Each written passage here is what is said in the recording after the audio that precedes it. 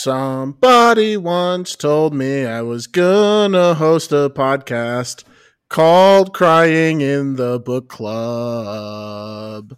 My name is Jean-Luc and I'm your host for this week, and joined as always by Emily.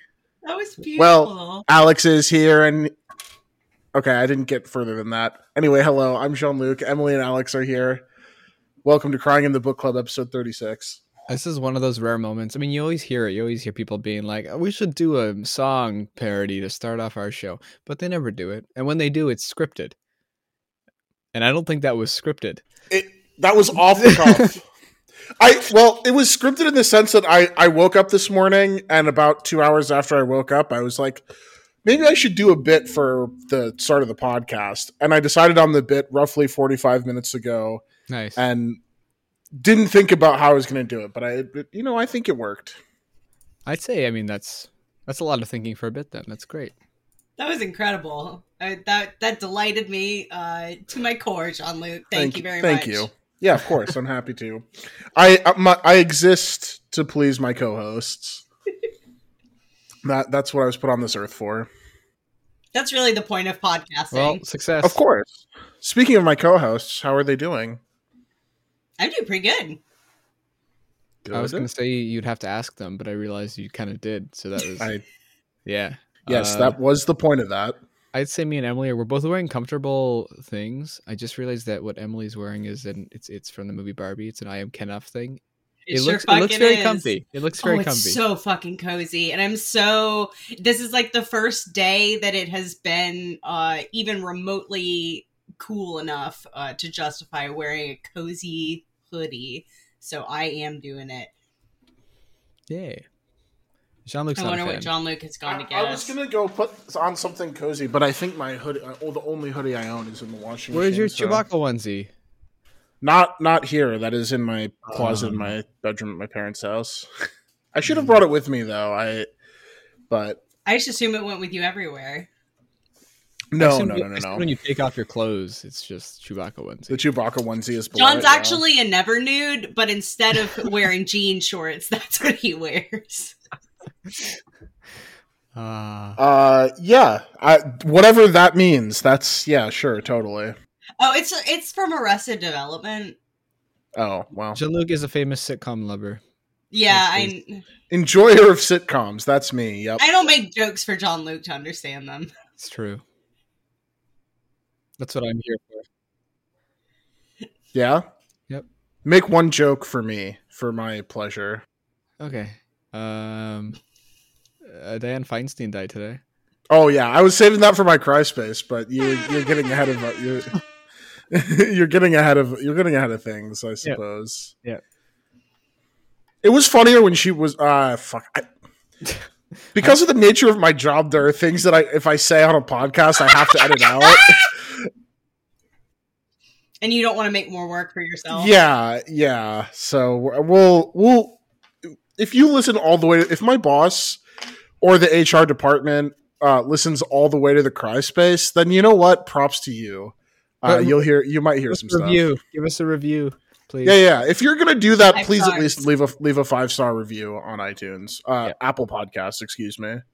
Yes. I don't want to fuck up the branding. But we are here. Welcome to October. It's October. It basically is October. We're not that far ahead anymore. No. So it's October. spooky season. Yeah. It is spooky season. Are you guys celebrating spooky season? Oh yeah. I'd like to think so. Nice. No, there's nothing specific I'm doing, but I'd like to think so.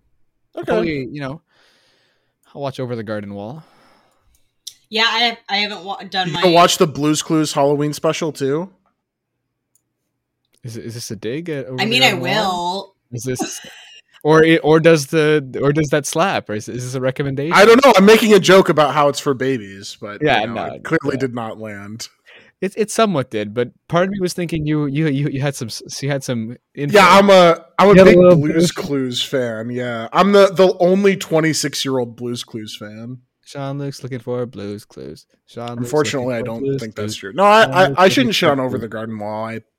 I actually think it's pretty Really good. fun. It's also Yeah. definitely not true because I've definitely seen like Blue's Clues fan art on Twitter. Well, Yeah, I mean- there was a big thing a year ago when they were doing a Blue's Clues like multiverse thing, right? Where they had all the guys from Blue's Clues and they came together for a movie.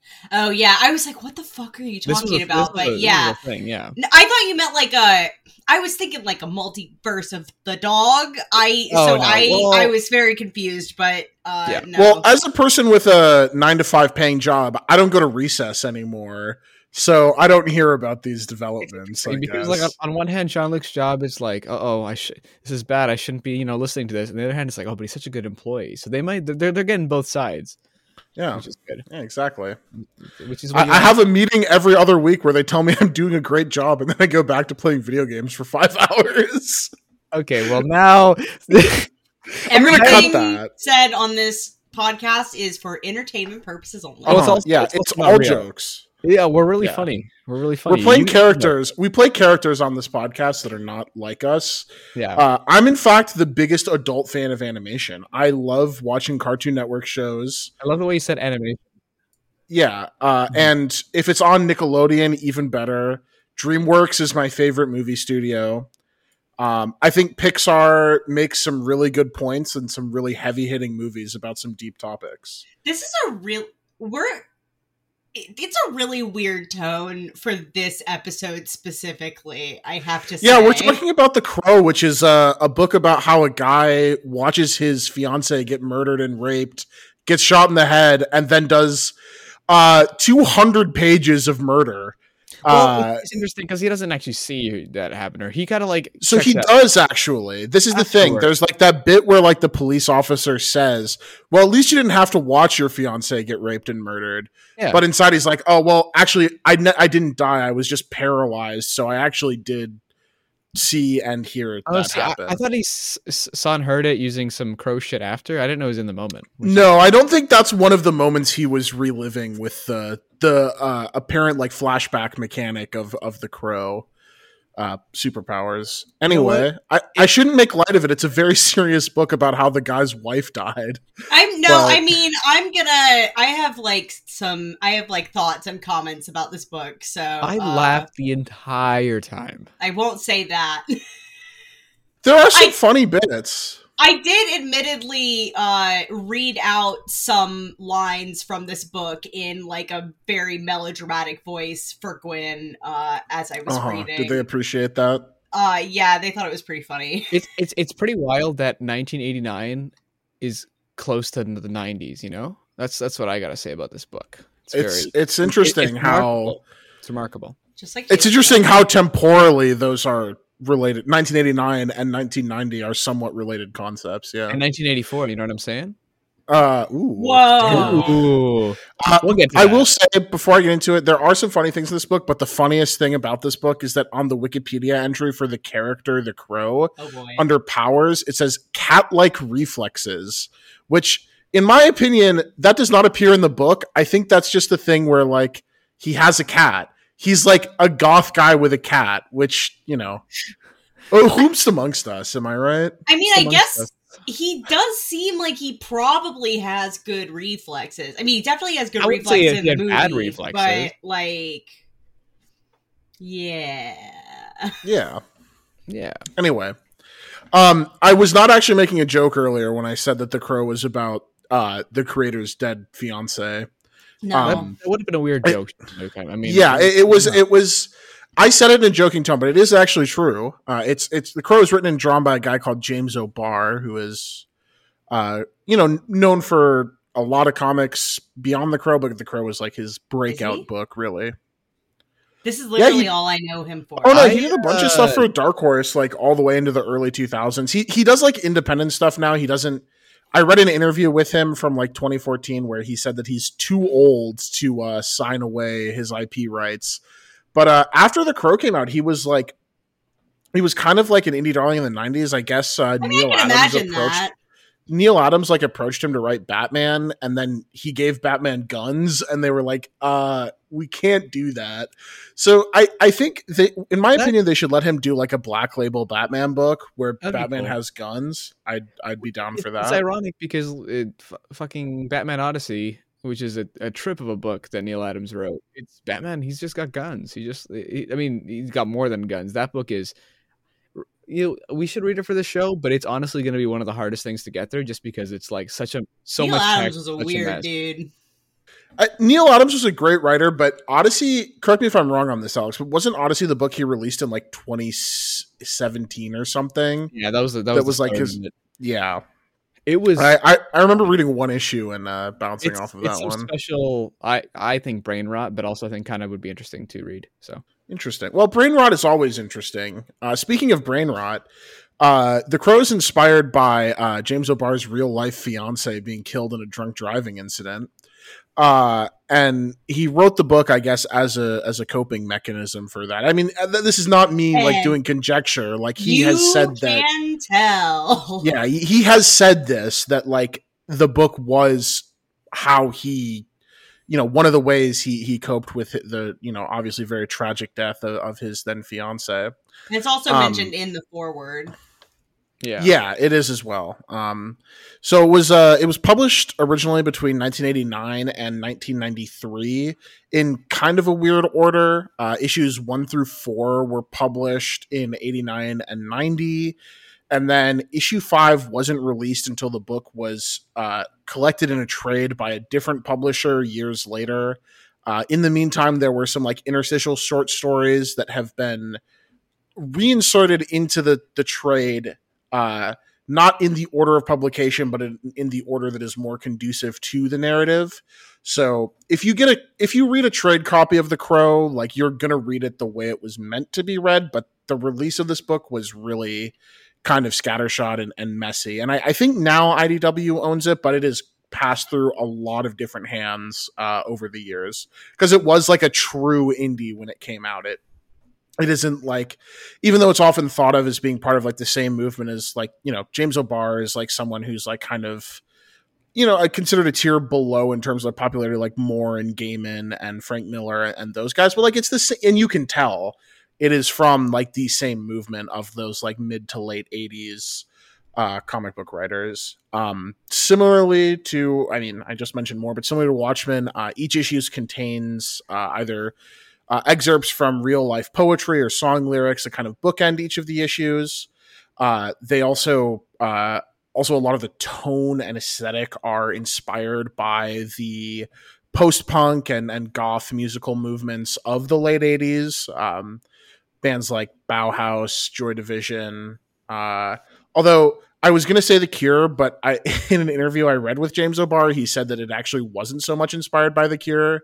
That is something that was like, I guess he was kind of annoyed because there's a lot of conjecture that like Robert Smith, The Crow is modeled after Robert Smith, and he said that he's modeled after Peter Murphy, who's the guy from Bauhaus. So, he's a real post-punk head, I guess. There is a lyric from The Cure in this book, though, from Pornography, the song Pornography. It was also notably adapted into a movie in 1994. And has had a really long legacy. As recently as 2018, there were sequel comics being published for The Crow. There's been everything from sequel miniseries to miniseries retelling the original story to spin-offs that take place in the universe of The Crow, which from the universe of The Crow is a very weird idea to me. It's not like a large mythos, and O'Barr has on many occasions said that he basically disavows everything except his work and the original movie. It's kind of weird that like, hey, this is my story that I used to cope with, when my wife died in a drunk driving accident, and people are like, yo, let's make a universe from this though. What if we have spin-off books? Like, yeah. Got to IP farm everything. Sounds like a DC Comics play. I know it's not, but it's yeah. It was weirdly mostly like Image and IDW, but like when you kind of fall backwards into owning an IP that people care about, I think primarily because of the success of the movie, less so because of the comic. You want to capitalize on that.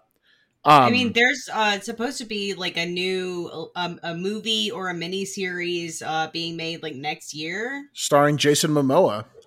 Oh wait, really? Yeah, Jason Momoa is playing the Crow. I really don't like that. I mean, we can get. Yeah, we'll get into that. I'm curious to get into the movie. I know, Emily, you've seen it. I watched it again today, actually. Nice. Okay, cool. Alex, before we go any further, have you seen The Crow, the 1994 The Crow? I have not, but I know some of the background around it and some of the troubled, spookiness that happened. Yeah. We can. Yeah, which is also a really sad story because Brandon Lee, the actor who died on the set of The Crow, was also close personal friends with James O'Barr. So you simultaneously have a book that is like based on the death of his fiance, and then one of his good personal friends is killed as it is being adapted into an actually very successful film based on his source material. So it is there's a lot of tragedy surrounding this work. I was talking about that earlier, about how like I had kind of known these facts separately, but when I really like sat with it, like thinking about this guy having this horrific thing happen to his fiance, and then it takes him 10 years to like cope with this and like make this like his opus essentially, and then like they make a movie and the making of the movie kills his friend. Like that's like holy shit. Like when you really sit down and like think about it in that context, it is like, like this is a really rough thing, right? Like the whole property is like cursed almost. Yeah, which makes it astonishing that they continue trying to make something of it, but it has a decent amount of cultural cachet at this point. So. Oh, absolutely, yeah. Like the movie is a huge cult classic. Yeah, absolutely. I did not rewatch the movie today, but I have seen it. Albeit it's been a couple years, but we can talk about the movie in a little bit. Also, I'm going to get into the plot summary in just a second, but random fun fact: James O'Barr. And I think this is actually true because I think Gerard Way has also said stuff about this as well. But James O'Barr claims to have been the person who originally sent like the original My Chemical Romance demo tapes to Eyeball Records, which is the first record label that signed the band My Chemical Romance. And then he also later, much later, did a variant cover for Gerard Way's Doom Patrol in 2016. I never complained. Oh, sorry. And then he complained about how long it took DC Comics to pay him for the variant cover. He said it took like 3 months for them to pay him for it, which is extremely fucked. But you know. Yeah, no, I had never heard this before, and when I read over the notes earlier, I was so excited to see this because that's so funny. Yeah, I had also never heard this until yesterday when I was reading some of the interviews with James O'Barr, and he said that, and he basically said like they sent it to me because they knew that. They sent it to me because like a lot of bands sent me demos because they knew that I knew some guys because he was in a band in the 90s that was on actually Trent Reznor's record label. So he has like some connections to the sort of like goth emo music, like industrial music scene. And he said that he basically thought their music was shit and he didn't like it, but he knew that there were people, it didn't connect with him personally, but he knew there were a lot of people out there who actually would connect with it. And he felt like there would be a huge audience for it and it would be meaningful to people. And so he wanted to like, pass it on and give them a chance. And to that, I have to say, if that is true, which I suspect it is given, some stuff, I Googled it. Tried to do a little bit of poking around to see if like anyone from the band has said this. And it seems like it's somewhat substantiated by at least Gerard Way in interviews that he did around Doom Patrol. So it seems true. And in that case, thank you, James O'Barr. I love The Crow, but your greatest contribution to my life, in fact, is not that, but the band My Chemical Romance. So true. Yeah. So, somebody who has had an impact on my life in more ways than one, I suppose we can say. Incredible. But yeah, The Crow is the story of a man named Eric. I think in the comic he doesn't have a last name, but in the movie he is given the last name Craven. Draven. Draven, yes, not Craven. I I've been thinking about Kraven the Hunter because, as you do, as one does, Eric Draven. Yes. Sorry, I thought that would go with Kraven the Hunter. Fucking Kraven the Hunter. I'm just like thinking about Kraven the Hunter. Well, now Yeah, I'm no, but I thinking just about wanted it. I wanted to imply that you were thinking about fucking Okay. Kraven the Hunter. Would he That's what I was wear? going for. Never mind. It's best not to. Continue. Best not to say.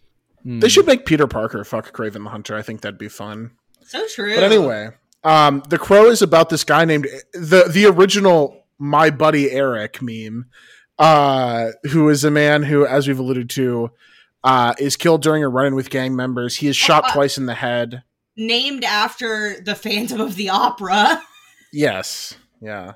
I did not know that, but that's, I guess, checks out. He mentions in, James O'Barr mentions in I read the author's edition of this book, which I actually paid for because, the Cursed Site copy doesn't have fucking page numbers, and I was going to be totally lost if I didn't have like a way to gauge how far I was into the book aside from where my cursor was on my phone, so the scroll bar. So I bought the author's edition of this book, and in the like his letter in the front, he mentions that Eric is named after the Phantom of the Opera and Shelley is named after Mary Shelley. You know, I guess, okay, interesting. There's a lot of literary and like symbolic allusions in this book that I think if I thought about them for longer, I would have some interesting things to say, but I'm like 3 drinks deep and did not do that, so sorry. Anyway, Eric, he gets shot in the head twice and he's paralyzed, and as we alluded to, his fiance is raped and murdered. He later ends up dying. I believe she is murdered and then raped. Well, she's raped and then murdered and then raped again. Okay.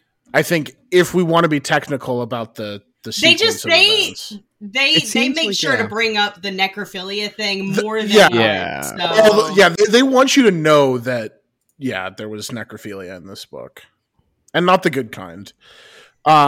So despite later dying on the operating table, Eric does get resurrected by a seemingly omnipotent crow, who imbues him with mystical powers and urges him to take revenge on the gang members who committed this, really atrocious act of violence.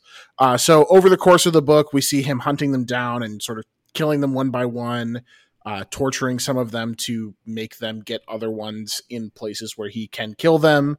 There's a lot of table setting for basically him in the end just murdering everybody.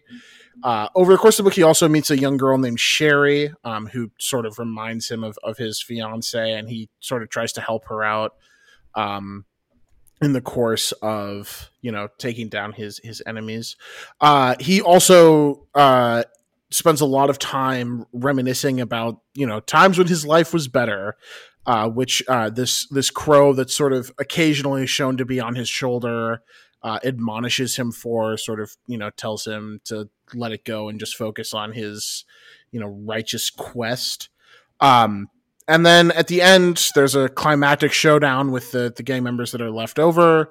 Eric, of course, kills them all in some pretty cool ways, if we're being honest. And after killing them, he heads to the cemetery where Shelley is buried, and it's implied that he ends the story by committing suicide. Or maybe it's like the crow takes away his powers, which are keeping. It's a little bit. It's kind of vague what happens at the end, but I read it that he finally decides to die.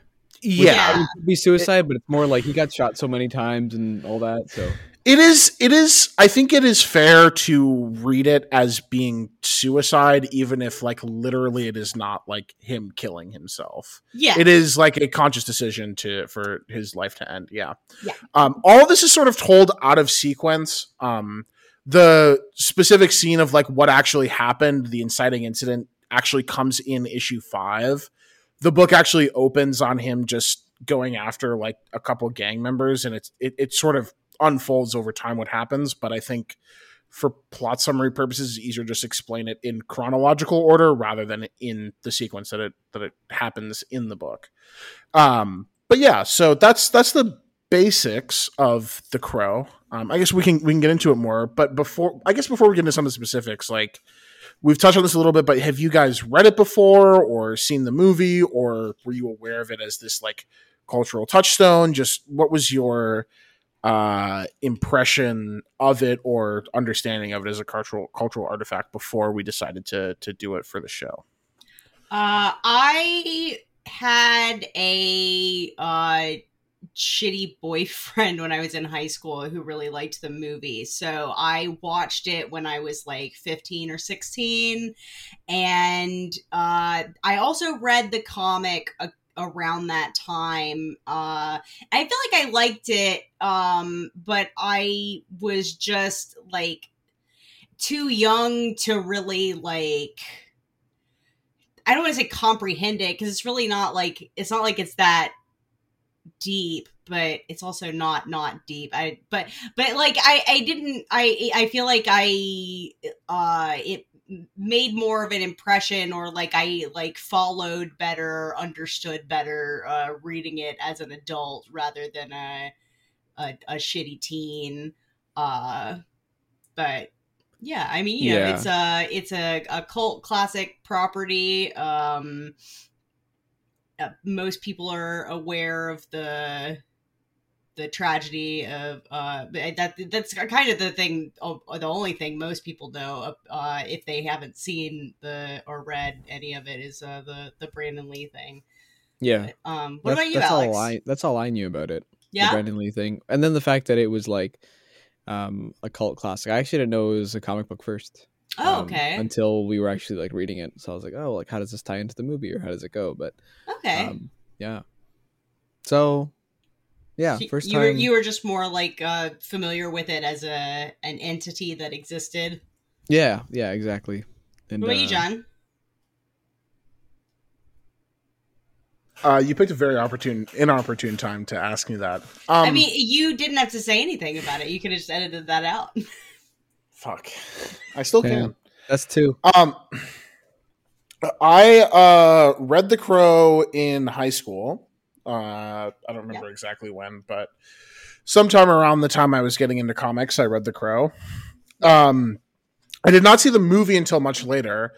I have a close friend who I met in college who was a huge fan of The Crow. And I watched the movie, I think for the first time on his recommendation. But yeah, I knew it had been adapted into a movie previously, but it was one of those things where I was like, oh, movie adaptation of a comic, it probably sucked. I did not know about the Brandon Lee thing until after I had seen the movie, and he told me about it, like he explained it to me. So I guess I'm like the weird guy who doesn't know about, the important cultural moments around this stuff. You didn't know that the movie was like a cult classic, or? No, I knew it had been adapted into a movie, but I knew nothing about the movie. I just assumed it sucked because that's so funny. At the time, like most comic book adaptations, that's extremely fair. Were thought to have sucked. The movie does rock. The movie is incredible. I love the movie. Absolutely rules. But I was a comic guy first, and then a film guy, which is kind of like, that is the story of my life. Is I was a like big comic book head in like high school, and then became a movie guy in college. So it does kind of fit the rest of my path. But yeah, I really liked it in high school because obviously you like the stuff about an edgy guy with long hair and a trench coat who kills a bunch of guys, because that shit is fucking epic. It's kind of the Rorschach effect in a way, although, in slightly different context contextually.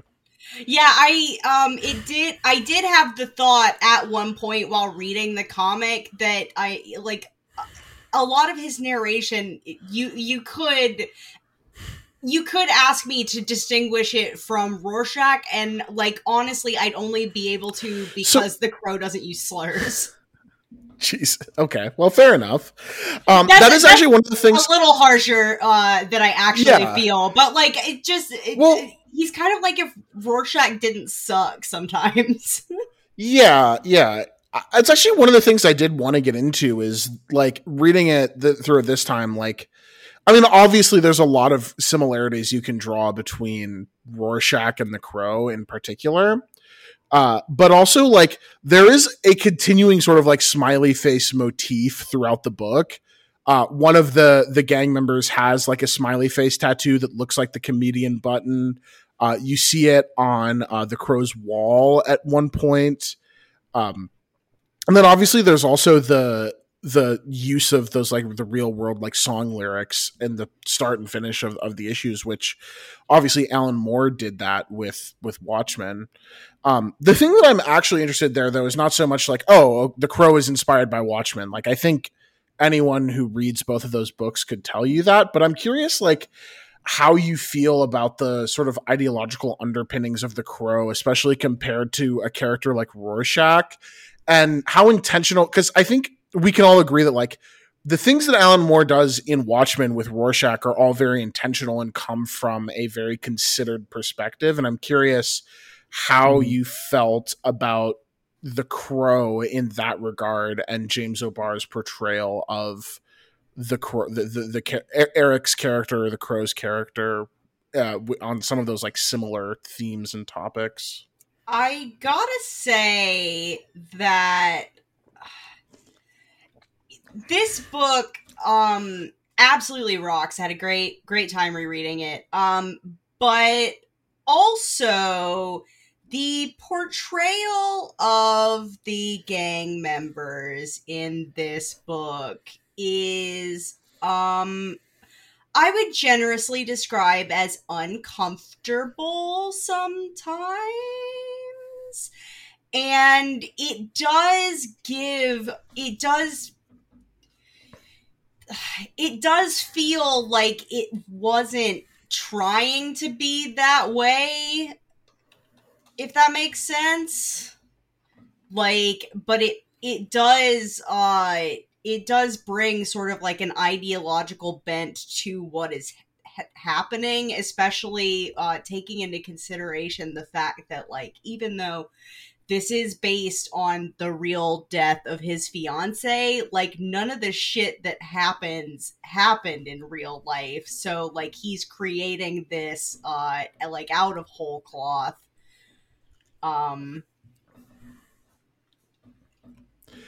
There is, yeah, I'm kind of two minds about it, because on the one hand I understand that you can't really make this comic and have Shelley die of drunk driving, because obviously the things that the Crow does to the gang members, like if you did that to a guy who killed somebody while drunk driving, like, yeah, you would be the psychopath in that scenario. Like that is obviously just so beyond the pale. But especially like setting the book in Detroit and making it about like a bunch of black gang members who just seemingly do horrific things for no actual reason. Yeah. It is very much of the Reagan era of how crime was discussed in a way that like Rorschach is very obviously, and I hate to keep going back to Rorschach, but it is the most obvious like direct cultural touchstone. You're absolutely Rorschach right. is very obviously a parody of and satirizing like right-wing like reactionary tendencies in America in the 80s and even in the UK in the Thatcher era as well. The Crow, I'm not sure, is as interested in the satire aspect of that and is more a response, like it is a response to gang violence, but it is like a reactionary one that seemingly buys into a lot of the myths, like the media myths around like how gang violence played out at the time. And also there's no attempt, what strikes me so much about the Crow is like there is no attempt at portraying him in any way that is not heroic necessarily. Like he is seemingly like righteous in what he does. And you could say like, okay, well, to an extent there's like this sort of schizophrenia element where like he maybe is imagining this crow. It's not visible to the other. None of the other characters ever acknowledge it, even though it's there. But also, he still does have superpowers of some kind. So I think it is one of those things that when you think about it in context, I think the way you put it as being like uncomfortable is definitely. I mean, it simultaneously feels like a very accurate description, but also almost like it's giving the book a little bit too much credit for. Oh no, absolutely. That's why I said very generously described as just uncomfortable. Mm-hmm. It's very Miller-esque, I think. Yeah. It reminded me of some bad Miller stuff. It is definitely not nearly as aware of what it is doing as something like Rorschach and Watchmen. It is. This book is incredibly sincere, and that is some of its best and worst qualities. Yeah, Alex, do you have anything on that before we move on? No, just I guess general thoughts. Like I liked parts of this book, but overall I was pretty mixed on it, and a lot of that. Okay, interesting stuff because it's like such a big part of the book too. Like, sure, like the cool edgy guys there, and I like that, but like it's just him beating up, going and murdering these people, and it's like the flashbacks I like, the nice ones, the relationship and stuff, but overall I think it's like, and I did have the context going in that like, okay, this is like him dealing with trauma, so it's not really my way to say like, oh, it's not a good way of doing that, but. Yeah, it's you can feel the like sort of anger at something that is like more like just this generalized anger that doesn't really have like a target. It feels very which is fair because like what you're angry at alcohol, which is not a thing, right? But also angry, obviously angry at the person who was drunk driving, but like it's such a like he obviously feels powerless and in that thing, and then like. Just the way he's dealing with it is kind of like, interesting. It is interesting how much it mirrors the sort of like feeling of like victimhood and powerlessness that does end up motivating a lot of reactionary sentiment. I mean, obviously it's different because like his fiance was killed in a drunk driving accident. It's not like it like, yeah, like that really sucks. But like, the way that it is sort of like taken out on a third party does strike me as like being very much in line with the sort of victim complex that seemingly like a lot of right wingers tend to have around stuff like this. No, absolutely. I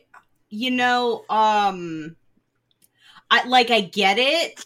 Like, I really get it. I can't even imagine how I would cope with something like that happening. But there is something to me that is kind of sus about taking like the tragedy that actually happened and twisting it into this like grandiose revenge fantasy. And like I said, like the things that bother me most about that are like the ways in which the actual tragedy was changed in making it into this story, because like it just I don't know, like it seems like such like a dude thing, which sounds really like, I don't know, dismissive of this guy and his real pain, but I don't know, it reminded me of, there's been, I'm sorry to bring this up, there's been like a little bit of discourse on Twitter recently about like the type of like especially conservative men who feel like they need to be like prepared for threats at any moment. Have you seen people talking about this, John? I have. Do you know? Okay. Yeah, it like it kind of reminds me of that, like fantasizing about being the big tough guy. Which is, I mean, interesting. Just the thing it makes me think of is, it's not quite the same, but Paul Dini did a comic called The Dark Knight: A True Batman Story, which is about him like getting beaten to, I think it's like basically like to an inch of his life, kind of sort of like, anyway, he got mugged, and it's sort of his experience like dealing with that. And it's I remember liking that more. It'd be an interesting one to read and also compare it to The Crow. I mean, it's obviously not the same thing, and not the same, but you just sort of like dealing with physical trauma and using like a comic book to do it. Sort of tell that, but it definitely is the sort of, it is like a very, I mean, I understand this urge to an extent because you have no recourse when extremely bad things happen to you. Like, and especially like he wasn't there, so like there's this added and he was like responsible for her being out on the road at that time, so like there's the extra like added layer of like, you know, convincing yourself that you're responsible. Yeah, totally. And but I think there is a way to sort of like not take away from like obviously his pain and how he felt at the time, while also still understanding that, like, I mean, shadow boxing against gang violence for killing your wife is like what are we doing here to an extent, right? Like, you can like, also make a little bit like we lost the plot. It's like, okay, like, yeah. Yeah, it's kind of like you let this one get a little away from you, bud. And it kind of makes me, you know, reading it made me feel that like it, you know, he obviously didn't say that in the thing, but like there has to be something here that he was feeling at the time too, like you know, in that. Totally. That's the way it comes across too, right? And it's interesting that it's like, you know, I'm definitely gonna watch the movie first. I mean, I've wanted to watch the movie for a while because of like the spookiness of it, and you know just seeing that because it's like, you know, the tragedy there too. But like, how is the portrayal compared to the comic, and is it as so? It's interesting because the movie is way more like, not that the comic isn't stylized, but the action in the movie is way more stylized, like almost I don't know that like Hong Kong action films would be like a direct comparison, but there's a goofiness to the action that doesn't feel like American action film to me, if that makes sense. I mean, I guess we haven't said it yet, but Brandon Lee is the son of Bruce Lee. So is it like... Yeah, I mean, I imagine that's not that was not an insignificant influence there. Wait, I guess I never knew that. What? Until right now. Oh, cool. Yeah, but I guess that makes the Hong Kong comparison probably way more. Yeah, no, I thought you were doing that on purpose. Wow. No. Oh yeah. Huh. Okay, well, good to know. So I was right in retrospect. I'm going to cut this part out and sound really smart. Yeah, but that is kind of the tone. It feels very much like a John Woo movie almost, and how the action scenes are filmed. Absolutely. Like, it's got, and there's also like a lot of like really stylish use of like lights and cinematography. 100%. Like, you have like a lot of like dramatic red neon lighting that looks really good. It sounds cool because like if you're gonna if you're gonna like adapt The Crow, like, you know, if you're gonna adapt a comic into a new medium, you know, there's different schools of thought on it, but like I definitely think like you should try to do something new with it, which is it honestly kicks ass. Yeah, it was one of the things that I actually was going to ask about, because like it is such a departure from the book where like the violence is very like matter of fact and serious, and I mean, like it is almost gruesome in some aspects, but in a way that is like clearly an attempt at being like elevated action. To borrow like modern parlance, I guess. So it is a very interesting stylistic choice to move away from that for the movie. And also like some of the things that James O'Barr has said about the movie, where he talks about how like, you know, he doesn't think the American public was like ready for a movie like The Crow when it came out, which is I think an interesting thing to say. I actually don't really know much about how it was received when it came out. All I know is that it is like all I know is that for my entire life it's been a cult classic. Yeah, I'm actually curious because you just watched it or just rewatched it. I suppose you've seen it before, Emily. what the experience was like, kind of like, because I'm not, my memory admittedly is a little bit murky. I mostly remember that one scene in like it's not a boardroom, but it's like the gang boardroom where he like fucks those guys up. I'm like, yeah, that's fucking like cool. It's the big, or it's one of like the big action scenes towards it's the not like, end of the movie. Yeah. It's not like I don't think it's like the final scene, right? No. But it's like one of the, yeah. It's like one of the biggest, I think, for sure. Yes, definitely. I'm curious what the experience was like, and what, like, if you could outline just like what some of like the differences or some of the breaks from the comic, if there were any. Because I remember there definitely being some stuff like he's like a musician, he's a guitarist in the movie. I remember that. But whereas in the book, it's like unclear what he does. Yeah, it's kind of not important, I guess. But this actually I can answer your question, also Alex's question too, about like the portrayal of like the gang members.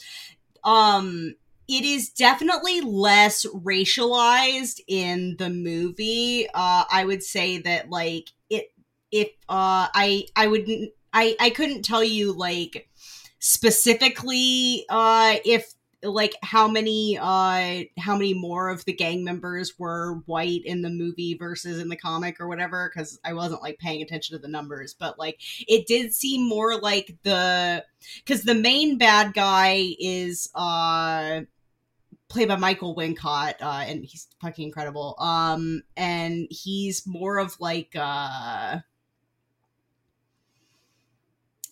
crime lord, kind of like not like the mafia, but just like sort of like it's less random guys and more like organized.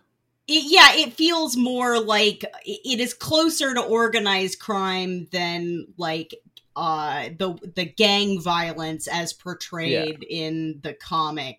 For sure. Like there are still like prominent members of the gang that are like black gang members, but it's not the way that they are portrayed is different from the comic in a way that probably made it more palatable to the audiences watching the movie. And also feels less gross in comparison as an entertainment experience. But some of the other major changes that they made, like I would say that the movie like sticks pretty close to like the spirit of the story. Most everything happens the way like in a similar fashion to the way that it happens in the comic. But the big change is instead of it being like their car broke down, it's like the gang members broke into their apartment. And instead of shooting him in the head, they threw him out the window. And also like some minor changes. The little girl Sherry that he meets, her name is Sarah in the movie, and like she is basically the same as her comic counterpart, except I think a little bit older, and also she like already knew Eric and Shelley, like they helped take care of her like prior to Shelley's death, like when her mom was off hanging out with doing drugs with Fun Boy or whatever. And is she not a prostitute in the movie? Because she is in the comic, right?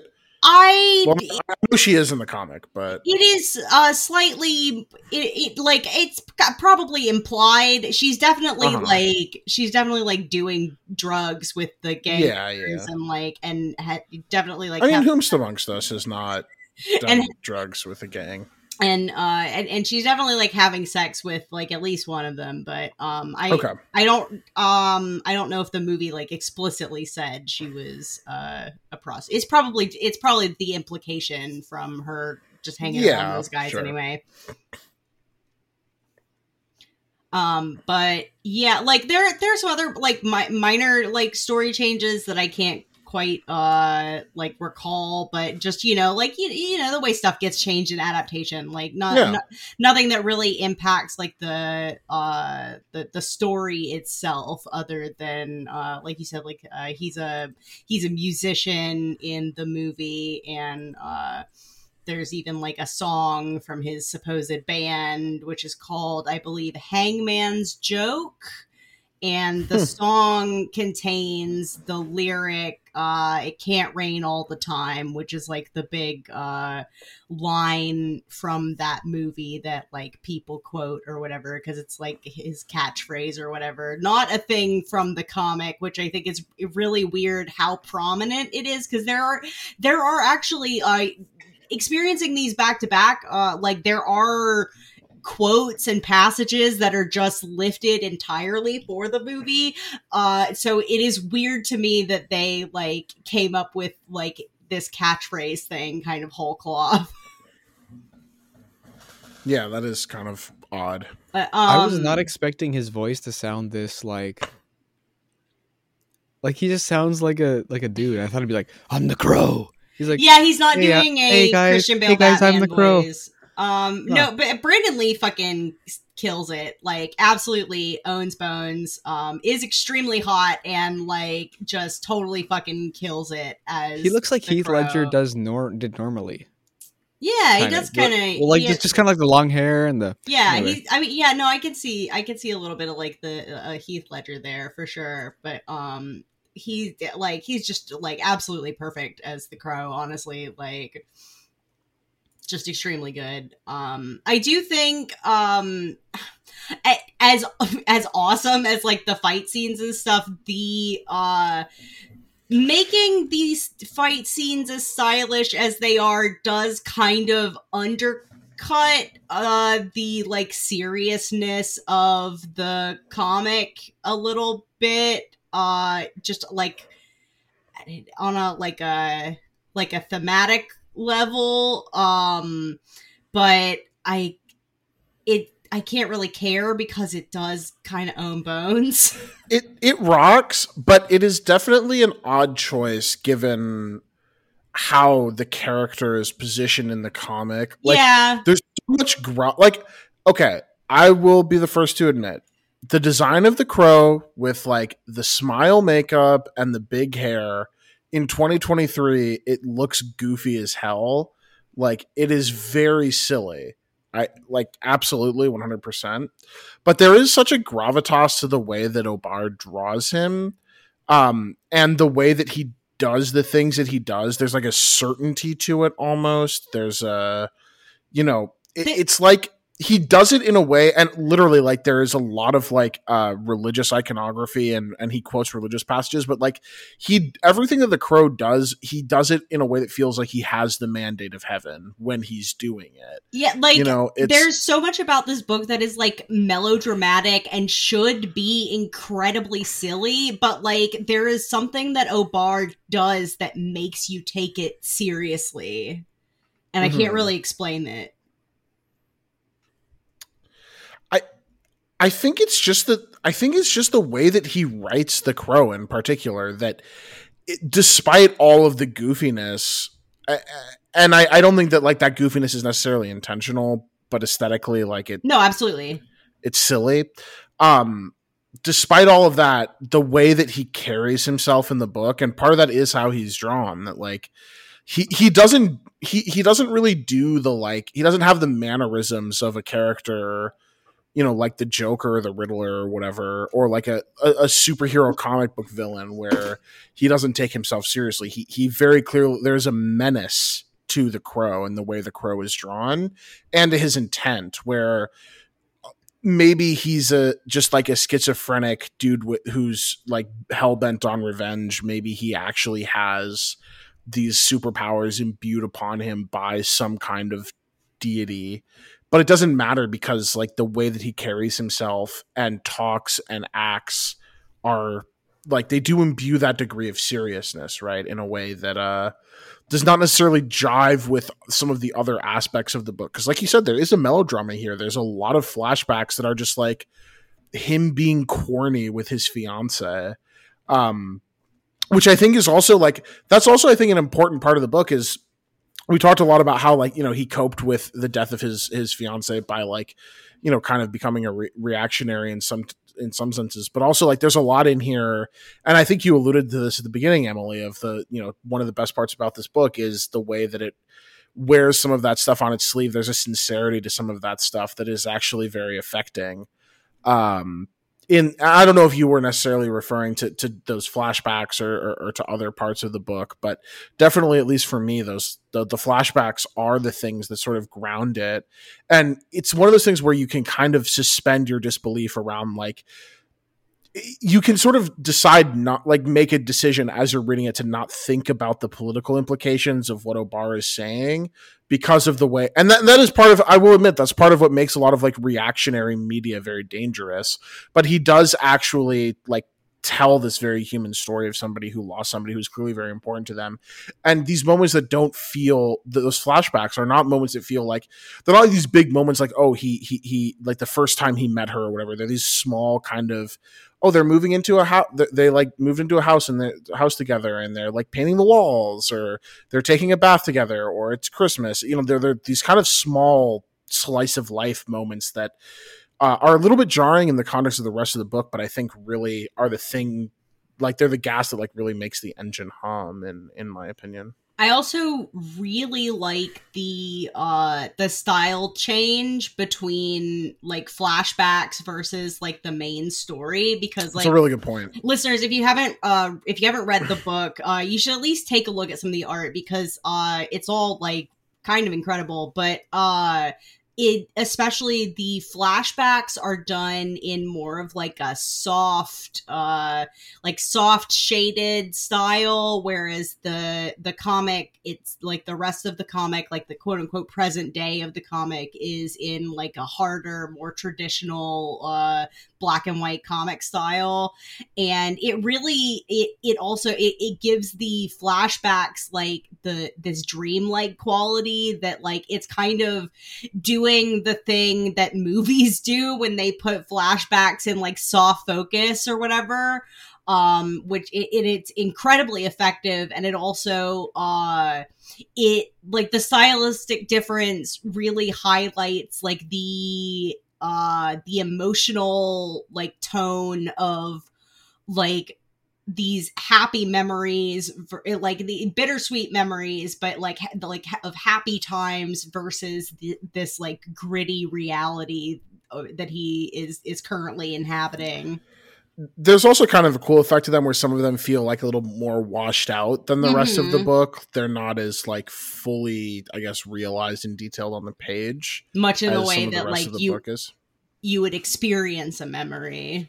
Yeah, exactly. Which is, I mean, there's a lot that you have to give O'Barr props for, I think, especially on very the visual affecting side, right? Like, the book looks incredible, and yeah, like, those decisions are, as you say, very very affecting. And the author's edition that I read apparently has additional pages that were not in the original stuff that was planned to be in there, but that either, like, they had to cut for when they were making the book, they could only do like certain numbers of pages per issue. So, like, sometimes things had to be cut for page space, or stuff that O'Barr felt like he didn't really have the technical skill to accomplish at the time.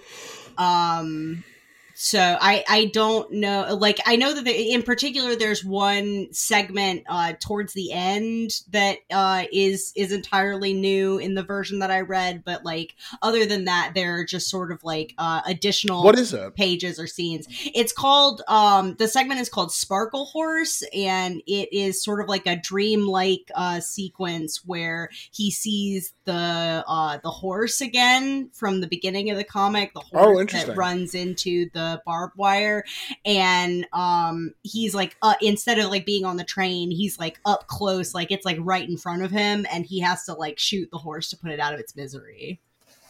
I don't think that's in any of the versions that I've read. I did not read the copy that I own, but the copy that I own is definitely, I don't know if it is the artist edition, it is definitely from some number of years ago. So I'm not familiar. That scene does not ring a bell to me off the top of my head. I read it digitally for this, but the scene comes like right before the scene in the graveyard where he accepts his fate or whatever.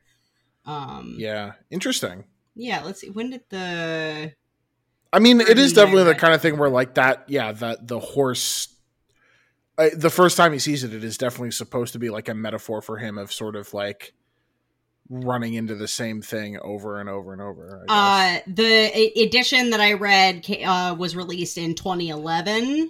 Okay, so gotcha. If you have like an edition that's earlier than that, it wouldn't have contained that scene. Alex, I'm sort of curious how you feel about some of those flashbacks, because I know you said you were a little bit mixed on this book on the whole, but I'm curious what you felt about those flashback sequences and how you felt about how they maybe either ground the book for you, because that's sort of what Emily and I have talked about, or how they don't, I guess. I mean, it's a lot of the same things. I really like the flashback scenes, and it's interesting because like you guys said, it could be very jarring, and maybe it should be very jarring, but there's just this. Maybe it's because it's coming from such an authentic place, at least that part of it, that like really shines through and makes it feel like, oh wow, this is good. Like it's cute sincerity. And like it's like not surprising. It's not like it's interesting. It's not like the most. It doesn't feel like the most like groundbreaking thing, because like it's like, okay, like they loved each other, but like the way it's shown, it's like it's moving. It's good, and it's like you do feel the pain of the main character. And I don't exactly relate to like what he then does with his actions and sort of that thing. I think there's a disconnect there for me, for sure. But yeah, I think the flashbacks are really good, and doing it with a different art style also just makes it feel nice and special there. Mm-hmm. I'm curious about how you guys feel about some of the more metaphorical stuff. The decision to make the sort of omnipotent being that gives him his powers and guides him through it a crow, but also some of, the religious aspects of it. I mean, at the end, there's a very obvious religious metaphor in the graveyard with the angel, but there's also the bit where he paints, the Jesus quote on the Jesus line on the walls before he goes in through his final massacre, and some other like religious stuff in there. So I'm kind of curious how you guys feel about a lot of that stuff. There's also the joke about Jesus walks into the bar with 3 nails and says something about hanging. I don't remember. I don't actually remember how the joke goes, despite the fact that it's in the comic and in the movie. I'm going to be honest, it feels like a very, and I hate to keep going back to this, but it feels like a very weak sauce attempt at the Rorschach Pagliacci bit. I hadn't made the connection, but like, you're really right. Yeah. But I'm curious about the religious stuff and the crow iconography as well. Yeah. Like how you guys feel about that. If there's anything you guys take away from that. The crow I think is like strong because it's like, obviously crow is like death related, but it's also like, because it's a crow, it's not gonna. It already hasn't ended well for him, but that it's clearly like it's gonna end with him dead also again. Like it's there's like a sense of like there's like a ticking time thing, and he clearly has his goal that he wants to do, and he wants to get his revenge. And when that's done, it's just gonna, you're dead. The crow's there, kind of thing. Yeah, I mean, like crows are.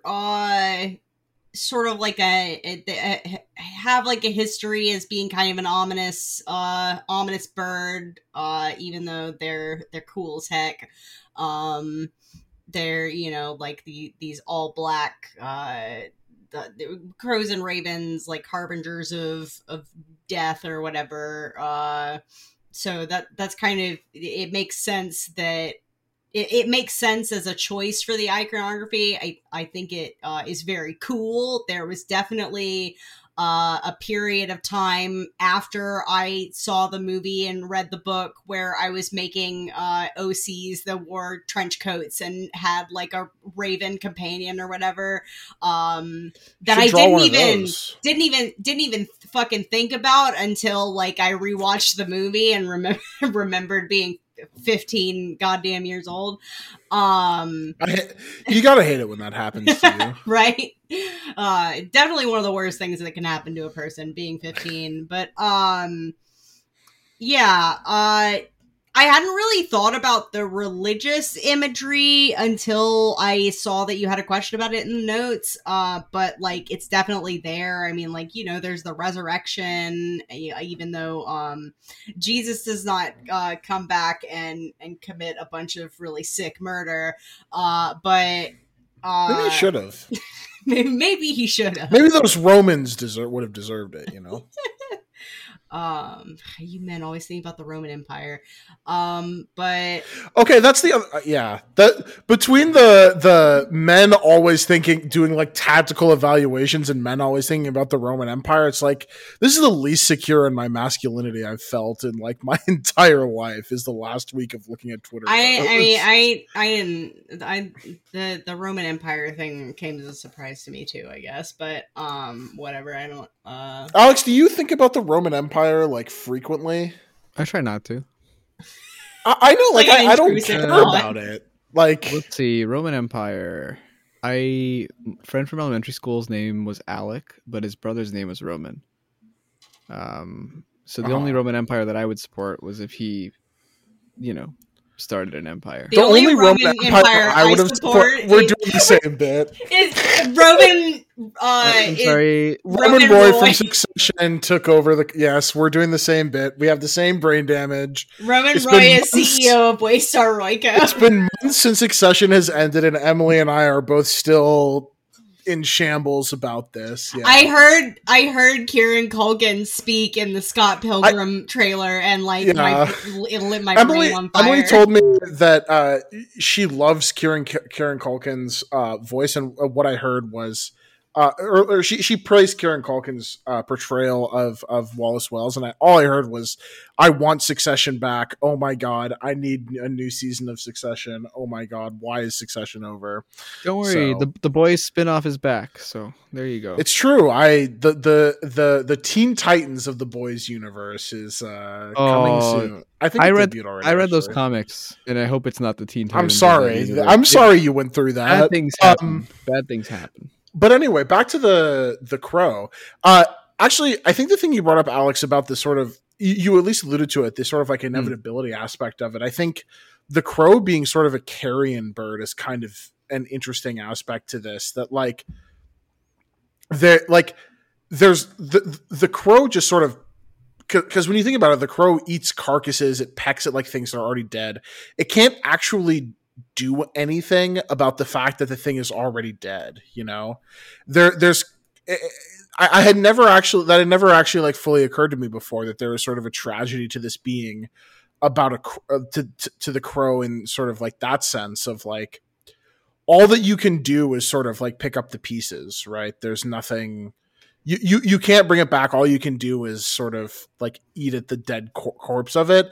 And in some ways, like that's the only thing that can sustain you, right? Is remembering the dead. And that's kind of an interesting angle to come at it from, I guess. You're gonna fucking hate me for this, and I swear I'm not gonna elaborate on it, but I'm not gonna hate you I would never hate you. This is shockingly extremely relevant to the season finale of Fiona and Cake. Okay, I hate you now, but it had to happen. I'm not going to elaborate. I'm not going to go into it, but it needed to. We're spoiler. I needed to say it. Oh, spoiler warning! Spoiler warning for the Crow. Oh, I didn't say that up front. Sorry, guys. I spoiled the whole plot of the Crow. Fuck. As if that isn't the point of the podcast. Wins. He wins. His wife's back. He does kind of win. He does kind of win. I will say, like, I am glad that, I don't know. You know what? I'm glad that that didn't end off, and his wife was like, "I'm back from the dead now," and he's like living the fantasy. Because I would have been even sadder, where like he writes a comic book that his wife comes back, and I mean, sure, like he's talking about that they're going to be together, but it's like in the.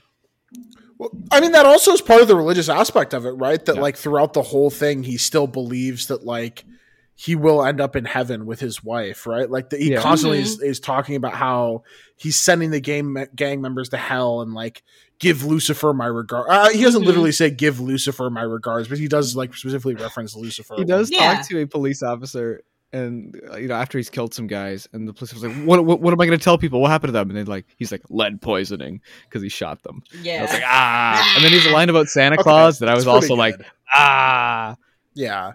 I think he's like hanging outside. Yeah. The thing is, when you have these sort of like ultra violent characters who kill without remorse, you have to let them do bits every now and then to like really make them, relatable and understandable to people. He really is the Punisher if he's slain. It's funny. I literally I opened Letterboxd like 3 minutes ago and read your review of The Crow 1994, which does just say those words verbatim. It's true. And which I think is unfair to the Punisher because Frank Castle has at multiple points in his life slayed. But I guess you just haven't been there for it.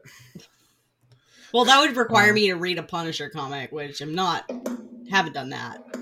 Oh, we should fix that. Yeah, sure. I'll read a Punisher comic. I'll read a Punisher comic for the show.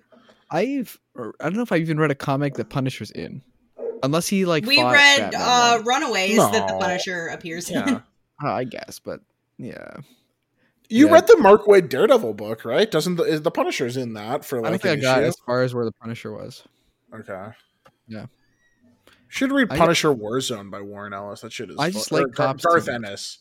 I think the Garth Ennis take on the Punisher is a way better, like dark superhero book than The Boys. So maybe at some point we can read Punisher Warzone. Everything's a better dark superhero book than The Boys. That thing is terrible. Is The Crow a better dark superhero book than The Boys? Yeah, sure. Well, you guys seem to not like The Boys, and I liked this. So yeah. No, it's insulting on a comics 101 level. It's not insulting on like what happens. It is also insulting on a what happens level, but it is astounding that like a guy like Garth Ennis, who has written a lot of good comics, could write as big a piece of shit. And it's like The Boys. It's not even like the art is nice. It's not even like the art is. It's not. It's ugly. It's ugly art. Yeah, I've seen it. It's kind of ugly. It looks like shit. John, do you know anything about the other Crow comics? Like past this? No. I don't, because I have not read them. I have seen them, when I'm doing my press login to the IDW server back in the day when I had access to it. I would see the Crow books in there and I would not read them because it is very similar in some ways to the Watchmen situation, where I have just decided that like, because James O'Barr himself is so opposed to his creation being used in this way, that the less I engage with this stuff, the better. But he's written other Crow comics, right? Like, has he? I don't think he. I don't think so. I was mistaken. I thought that I saw he had written some like more of the, but and maybe I just misread. Not to defend before Watchmen, Doomsday Clock, the Watchmen TV show on HBO, Watchmen. Yeah, please don't defend Friends, any of those things. Super Watchmen Hour, any of that stuff. But I feel like in Watchmen there's like, I understand the want to explore that world more. I feel like this one is pretty open and shut. Like, I feel like there's not as much to it to like do like a bunch of spin-offs on this, where it's a story about this guy who like he dies at the end, and it's about like it is written by a guy whose wife like died. It's like it feels, it's just, I know I said it earlier, but it just feels like such a weird thing to latch onto and be like I understand it's something that like might have impacted you, but it just doesn't feel very spin-offable. So I guess like the Crow Curare is actually written by James O'Barr. There is some other Crow content written that is written by James O'Barr. Yes. Yeah, I mean he wrote The Crow Dead Time. Yes. And also which. And I should double check this, but I think The Crow Dead Time is might be Might have been. I think it was released around the time of the movie. No, 97. Okay, never mind. Yeah, so he did do some other stuff in the Crow universe, but I think a lot of the like more recent IDW stuff is not written by James O'Barr. But yeah, I guess there is some. Other, I would be curious to read some of the stuff that he actually did write. It does look like the overwhelming majority of other Crow content is like not written by him, but he did seem to write. He did do some of it. Interesting. Yeah, I feel like if he only did this one, there wouldn't be any spin-offs and stuff. But it must be something that like he opened the door for something, or like. Well, he did the movie, right? He like consulted on the movie. Yeah, but it's actually interesting because is the thing, right? Like, there's 4 of these movies. Yeah, but he also disavows the sequels. Like I know, I just like interviews with him. It sort of seemed like, and I've read some interviews with him before, but even just like today and yesterday when I was doing research for this episode. Reading interviews with him, it seems like he very similar to what Alex just said, feels like there is just a complete story that is The Crow, and anything beyond that is silly. But you haven't seen any of the sequels, I assume. No. No, I knew that there was the one I knew about City of Angels, which I've not seen, but I found out that there's like 2 other sequels. One of them co-stars Kirsten Dunst, and another one had what was the other crazy your high school boyfriend was not into the Crow sequels, just the original? Not that I recall. I guess he was a fake fan. Oh no, absolutely. David Boreanaz was in The Crow Wicked Prayer, was the other notable casting decision. Tara Reid is also in The Crow and Wicked Danny Prayer. Trejo. Huh. This is interesting. Wow. It was based on a and Dennis Hopper. What? Oh wow! Yeah. Why does this one have low-key a more stacked cast than the rest of the Crow movies? Well, I would imagine that would that have been considered a stacked at the time, or no, probably not, and it's probably also still to this not considered stacked. But Danny Trejo, Tara Reid, David Boreanaz, and yeah, that just seems like a solid B-movie TV show character people. Yeah, this doesn't feel like what I presume was a direct-to-DVD movie. Also, there was it had The Crow Wicked 1 week theatrical premiere at AMC Pacific Palace, and there was also, because I guess we're both looking at Wikipedia, a planned sequel written to be scheduled to be directed by Rob Zombie in the late 90s. Okay, they should let Rob Zombie. They should let Rob Zombie do a Crow movie. I know that like people don't like Rob Zombie as a director, but I think they should let him do a Crow movie. Okay. I mean, I'd watch it. The doomsday clock is ticking.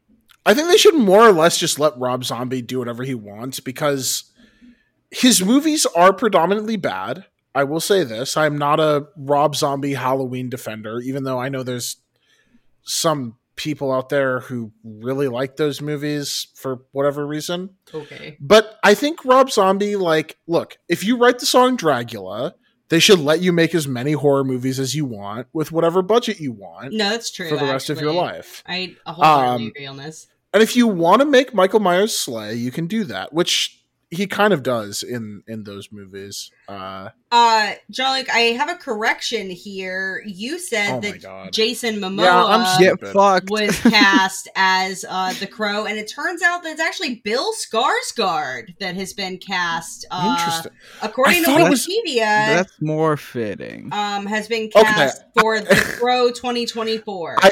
I read an interview with James O'Barr where he said that Jason Momoa had been cast as the Crow. Okay, I mean, now that I'm Googling this, no. Now that I'm Googling this, you are correct. This seems to have been a different attempt at adapting the Crow. Yeah, there have been several attempts to get another adaptation off the ground. he did. This is why I thought that Joseph Gordon-Levitt was playing Morpheus in the Netflix Sandman thing Oh yeah. for the longest time, because he had been cast as Morpheus years before. Mhm. But yes, it seems like you are right. Bill Skarsgård is actually not bad for the Crow. He's got that boyish charm, but also a bit like a little creepy. A little Bill creepy. Skarsgård's very not tall. menacing enough. That's the problem. I'm sure they like- can make up him.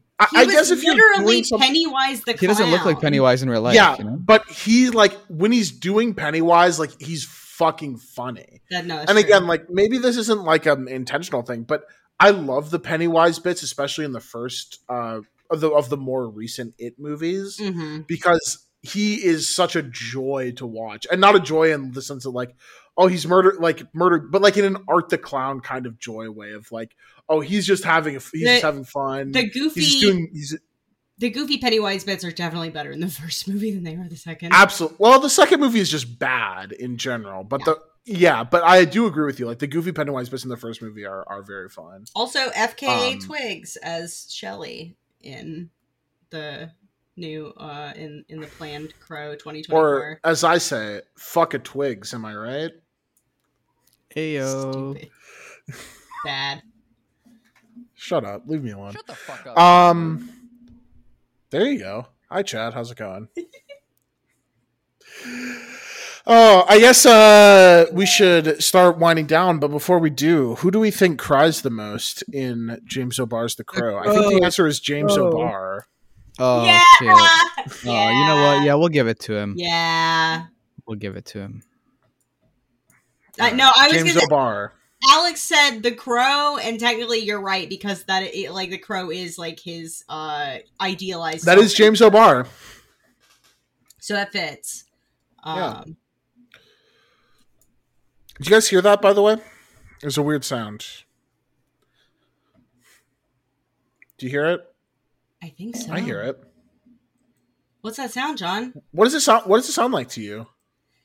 It sounds like the ringing of the doomsday clock.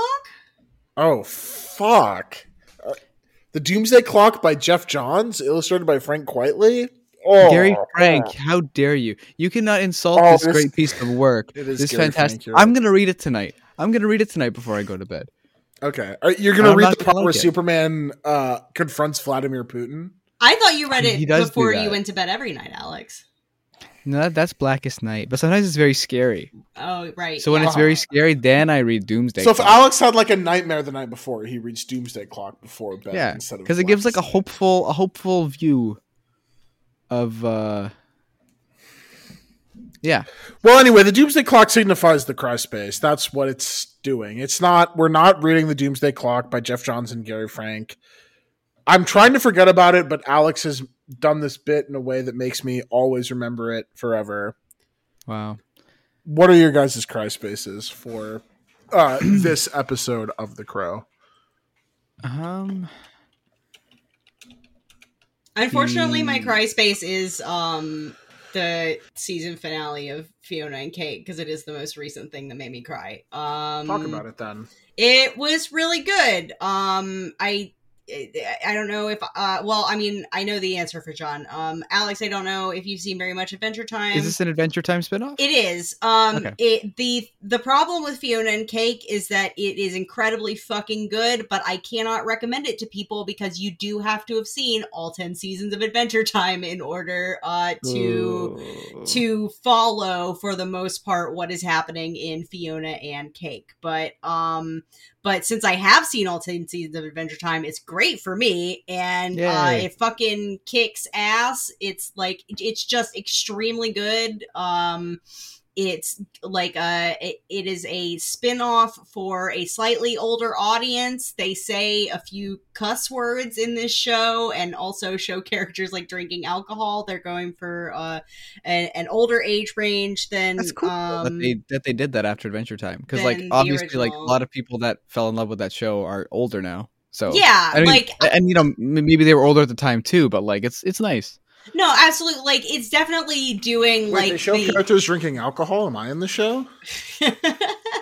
But they definitely are like doing this with the acknowledgement that like the people most likely to care about Adventure Time grew up with Adventure Time and are now adults. So this is more of a the only people who care about Adventure Time now, are in their 20s and 30s. Yeah.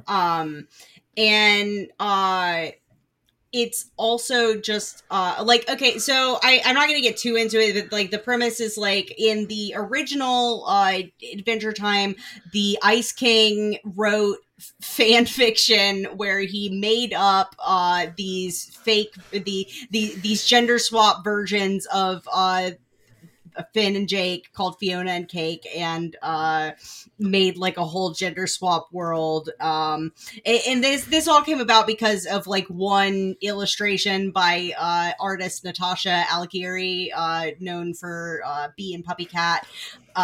She drew like a cute female version of Finn, and like so they decided to run with it and did some segments in the original Adventure Time, but now they have post the end of the original Adventure Time series, they have spun this off into its own connected but separate thing. And it was just like really, it was really well written and very emotional, and I enjoyed it. So that's Yay. cool. Yeah, I'm glad they gave you an ending too. Yeah, and the thing is that like it wrapped up really well, but also there's just like the lore of Adventure Time is so vast and insane that you like there's still room that they could like if there was another story they wanted to tell with these characters, that they could easily keep going. But I would rather I don't want this to be like they're just keeping it going because it was well received situation. I would rather so like Adventure Time. Yeah, because like there are a couple of seasons of Adventure Time that are fucking duds because they the show was on too long. It went from being really good to being kind of bad to like it really picked back up at the end, but by the time that it picked back up at the end, most people had stopped watching, including me. I didn't watch all the rest and me of it. Apparently, because I thought that show sucked after like season 4. I didn't keep watching Adventure Time for a while, and I only picked it back up when the show was ending, and I ended up watching the seasons that I'd fallen off of. But that's my cry spaces, Fiona and Cake. Alex, is your cry space that the Chengdu Hunters are not competing in the Overwatch World Championships? The point is that yes, the Chengdu Hunters not being in the Overwatch League is heartbreaking, but I think they can still do it. I'm not crying about it yet because I was recording, it's still possible. If every other team gets sick and the company that funds them goes unbankrupted, then I think they'll be fine. Okay. I'm a believer in the Chengdu Hunters, to be clear. That's good. I'm thinking about wearing my Chengdu Hunters jersey tomorrow. It's either that or my XQC jersey, which is equally cursed, I think. No, you should definitely wear your Chengdu Hunters jersey. As far as yeah, you should wear your Chengdu Hunters jersey. The thing is, Dallas is playing tomorrow, and that's the jersey I have, and it just says XQC on the back. So it's like, ooh. They're going to lose, right? Well, probably. I don't know. They won last year. But okay, anyway, this is not the point. I'm not here to bore people about the Overwatch League. I'm here to talk about my cry space, which is that the Overwatch League is ending. Yeah. But yeah. So it's in Toronto. It's fun. It's over by now. But I also got to see Roshan for the first time, a person I've met on Discord through Jean-Luc. So that was cool. Fun. What was he like in person? He's taller than he sounds. He's taller than me. He's like 6'3". I asked him that. You're pretty tall, him. John. Yeah. Yeah, it was good. Yeah. It was really funny because Roshan was shorter than me like throughout all of high school. He said in grade 11 you were taller, and I was like, that was a good year for Jean-Luc. Yeah, it was the last good year of my life, grade 11. And then we saw each other for the first time in person in Chicago in 2017, and he was taller than me. And it's the first time I've had a friend who was taller than me, and it like broke my brain for like 2 days. I was like, what do I do about that? Like all of my like male like fight or flight instincts, like when you're encountered with a larger male, I was just like, it was the first time those had ever triggered for me. I was I was terrified. But no, Roshan Yeah, rocks. you tall people get fucking weird when somebody's taller than That you. explains it, because I was commenting how one of the Overwatch commentators was really tall in real life, and Roshan didn't say anything. And then I was no, like, that's wait cool. a minute. Roshan's been one of my best friends for like 10 years. So I'm really glad that you have. Yeah. I'm really glad to connect my friends with my other friends, and I'm even Yeah. gladder when they. It felt like a each other first as date well. that would probably lead to a second date, but it's got that first date, meeting in person. It was nice. Yeah. Well, it'd be good for Roshan because his relatives always ask him about when he's gonna start dating somebody. Oh, nice. So there we go. Yeah, that's my role. It's also a Roshan story that I don't know if you know that I'm not gonna tell on air, but I feel like I would be fun to tell you off air. But anyway, I digress. I'm glad that is. I'm glad that. Well, let's wrap recording so we can hear this story. Yeah. Do I have to still give my cry space? Yeah. Yeah. Yeah, I feel really bad for the Dianne Feinstein staffers who are really sad about her death. I am really sad. No, I don't care about that. I think it's funny that she died. My actual cry space is that I watched the Park Chan-wook movie Thirst about a week ago. And every day that I'm sad that I can't have a relationship like the two main characters of that movie, I'm just going to say if I had a girlfriend who was killing people and having a great time doing it, I would cover it. I would help her cover it up. I would not drive her to the middle of nowhere after she becomes a vampire and expose her to the sun. I would let her I would just be chill about it and let her kill people and drink their blood forever. The ultimate and movie, continue having weird sex with her for the rest of my life. The ultimate movie about fumbling a bitch that's too bad for you. Which, yeah, honestly, part of me can understand that, and part of me is like, damn, I would not do that. Could not have happened to me. That's just because everybody go watch Thirst. Yeah, you should watch Thirst. We also need to get Emily to read iVampire at some point. Okay. It actually would have been.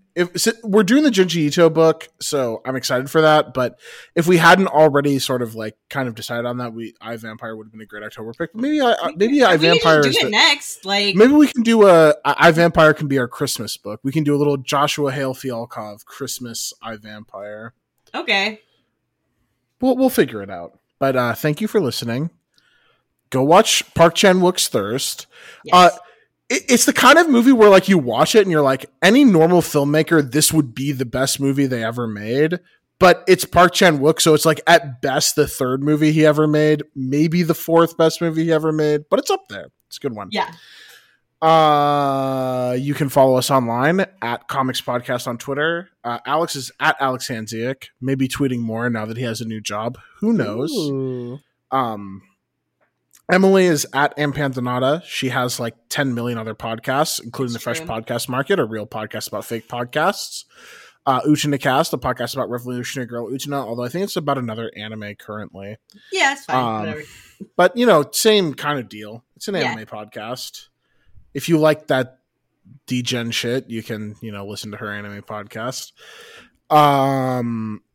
I guess it's kind of fucked up to call Revolutionary Girl Utena specifically degenerate, but it's how I feel about anime. I wasn't going to accuse you of homophobia this time, but I thought about it. But that is how I feel about anime. And that looks terrible. Yeah. Someday I'll get around to editing someday I'll stop being a hypocrite and edit the episodes that looks terrible that are in my email inbox. And stop, being passive aggressive about Annie editing them on this podcast. Let's see. Yeah, yes, Alex. Park Chan-wook did a movie called Joint Security Area. If you've not seen Joint Security Area, you should watch it. It is one of the great movies about male romance. It's very beautiful. It's a great movie about how all men can be united by having sex with the homies. Hell yeah. We love to see it.